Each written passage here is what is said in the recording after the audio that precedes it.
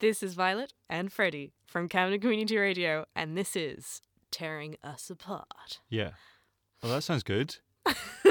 Yes, this is Tearing Us Apart, a show in which we are going to dig inside the human minds, inside the minds of us all, and find out what's in there and what makes us who we are. And this first episode, we want to look back at a story of psychologists who, during the Second World War in Britain, who were doing some devious digging into the human mind. And to understand this story, the first thing we need to do is understand a little bit about the theory of a Swiss psychologist called Carl Jung and his idea of the collective unconscious, which was a kind of mystical, controversial, but also very important idea. It boils down to believing that the deepest and most powerful component of the personality is the collective unconscious, and that what's in the collective unconscious is a kind of accumulation of past memories throughout human history, throughout the entire evolutionary past of humans. And he called it the deposit of ancestral experience from untold millions of years, the echo of prehistoric world events to which each century adds an infinitesimally small amount of variation and differentiation. So, really, when you're born, you're not born entirely blank of ideas. There's some ideas that are passed on through all of us, and we all share this subconscious level, this collective subconscious level. It's the same for all of us. It's the same in you, it's the same in me.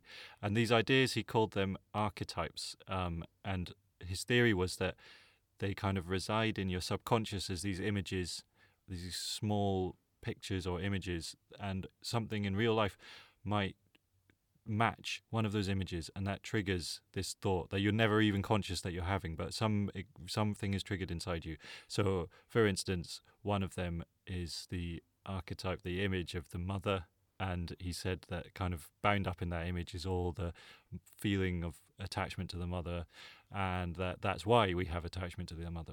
So someone who has never known their mother just wouldn't get that. The image would still exist for them, but the image would never be brought up for them because they don't have the matching image in their life. Great. That's it, and that's what they are actually looking for someone to attach it to. And what Jung said about dreams, why this was good that you said that, was what he said about dreams was that we tend to dream about the archetypes and the images that aren't being fulfilled, so they come up to us in dreams. So that person would, in theory, be very likely to be having dreams about the mother image. Let me play you a clip of Carl talking about this.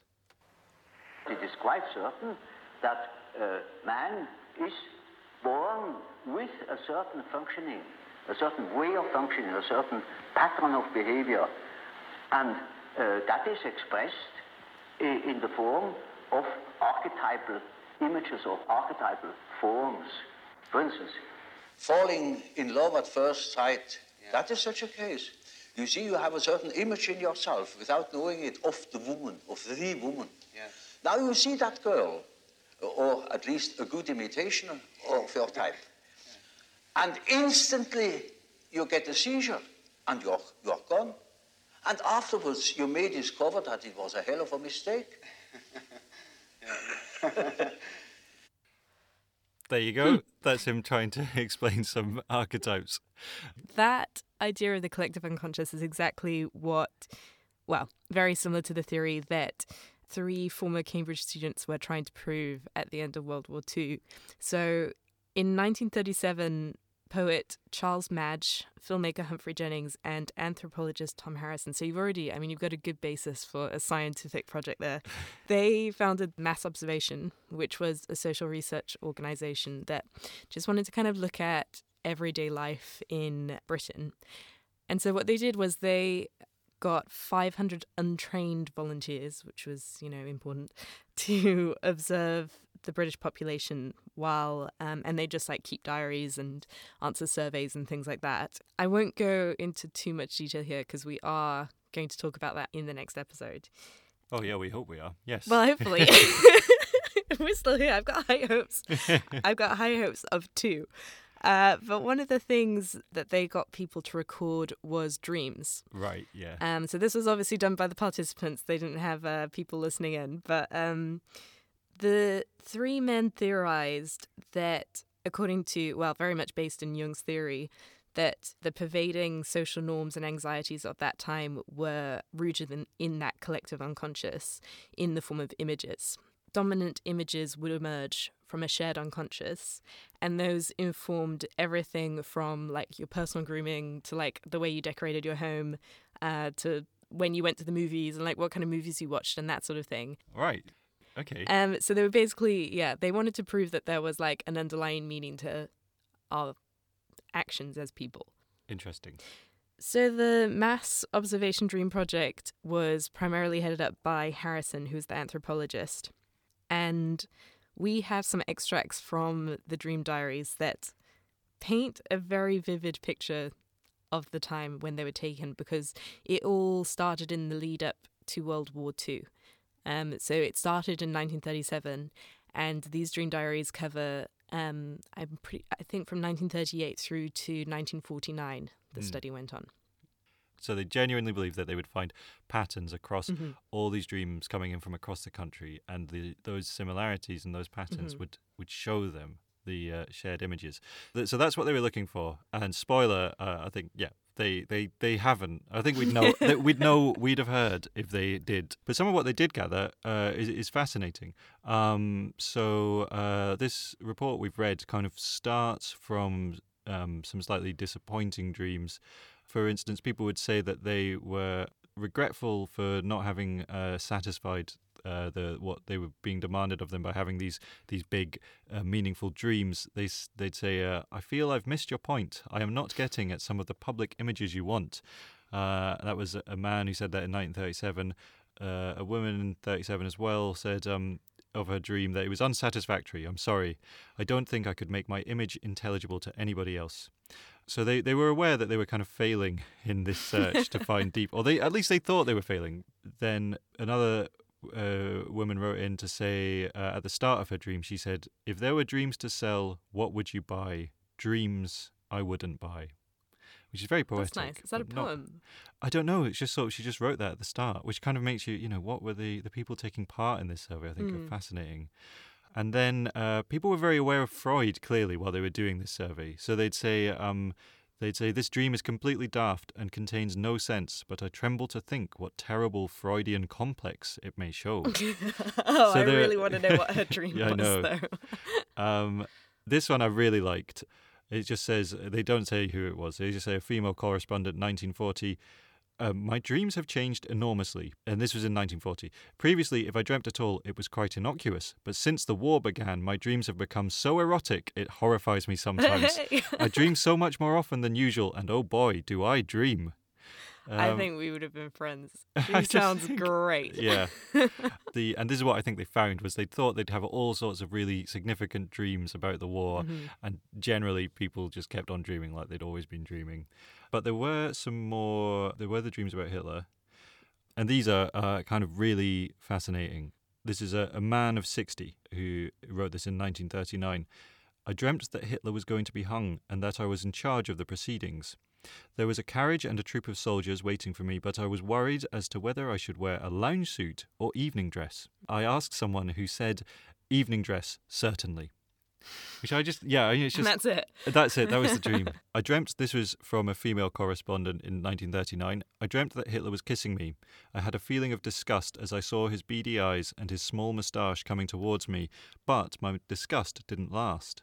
Later in the dream, I thought he was making a fuss of my son, who seemed like a little boy again of 10 years old. He began to cry, and I remember that I had heard that Hitler had a reputation for liking boys, and I was going to kill him. I then saw him as one of a crowd in a big railway station. I was grateful to find that it was said in a dream book that all would be well if you dreamt an enemy was kissing you."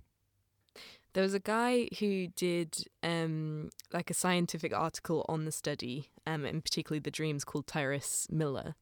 And he said that one of the reasons why he thought the experiment didn't work, I mean, other than the fact that it was not scientific in any way, was that the people who agreed to do the study were already kind of predisposed to kind of read into dreams. And so because they were already reading into dreams and thinking about them so much, you couldn't really get an accurate study, because their dreams would obviously then be what they were thinking about during the day.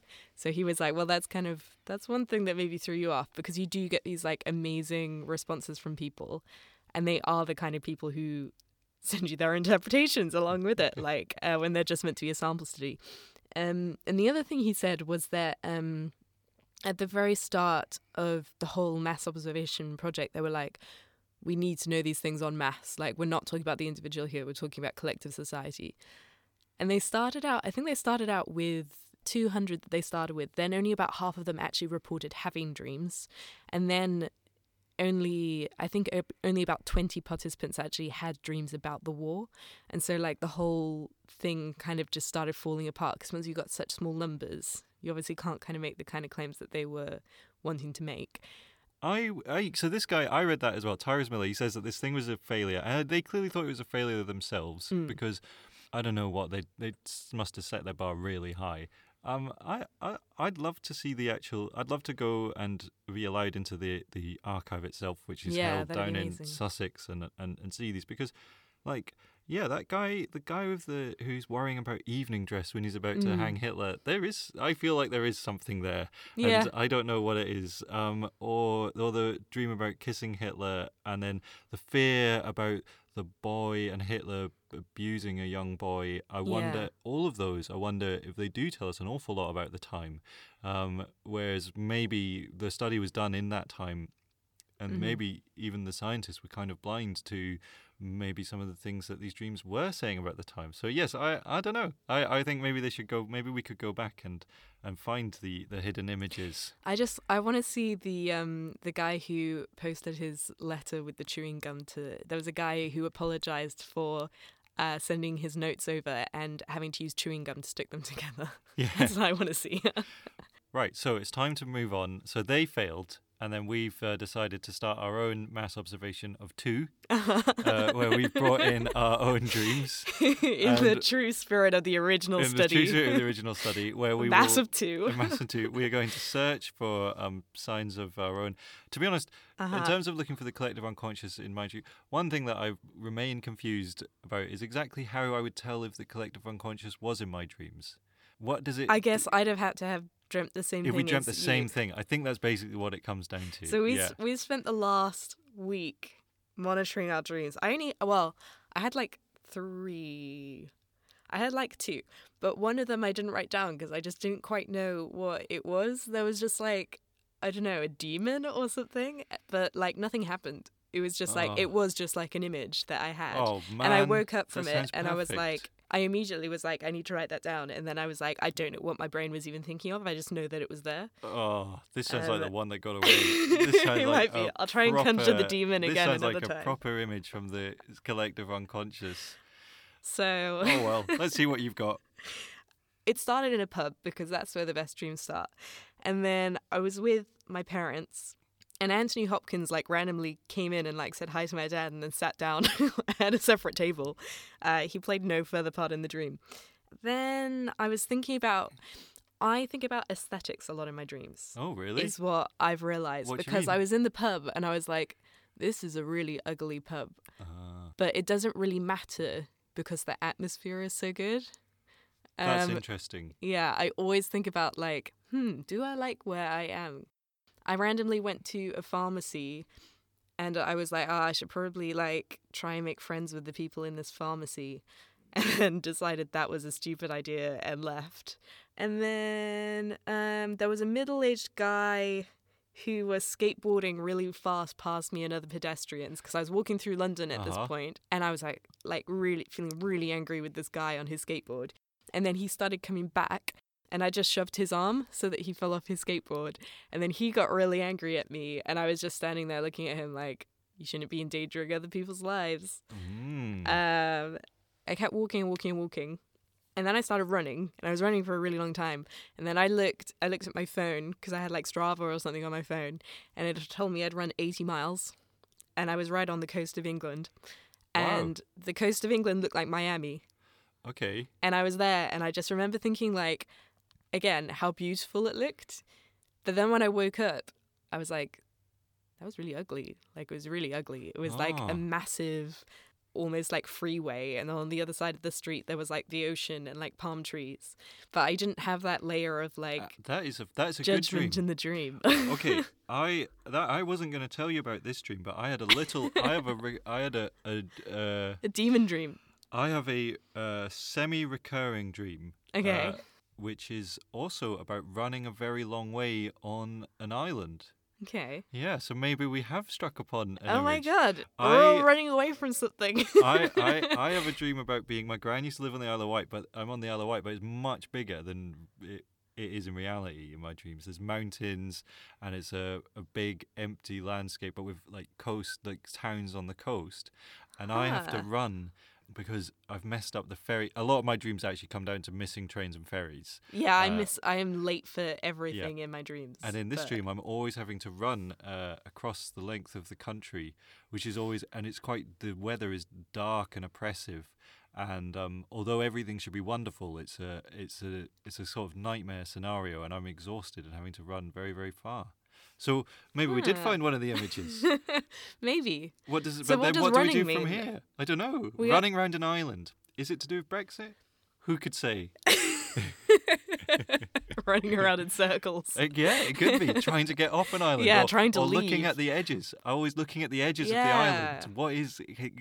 Arriving at the coast and not being able to get any further. Yes. It's Brexit. It's Brexit. Definitely Brexit. Okay. Did I have any other dreams of any note? The short answer is I had dreams about becoming the father of twins, becoming covered in baby's poo, and a knife fight, and looking for a building on its side. You have a very active dream imagination. That was it. But I think the running around the island one was... that's one I'm always for trying to get away from things in my dream. That probably says more about me than it does about the collective unconscious.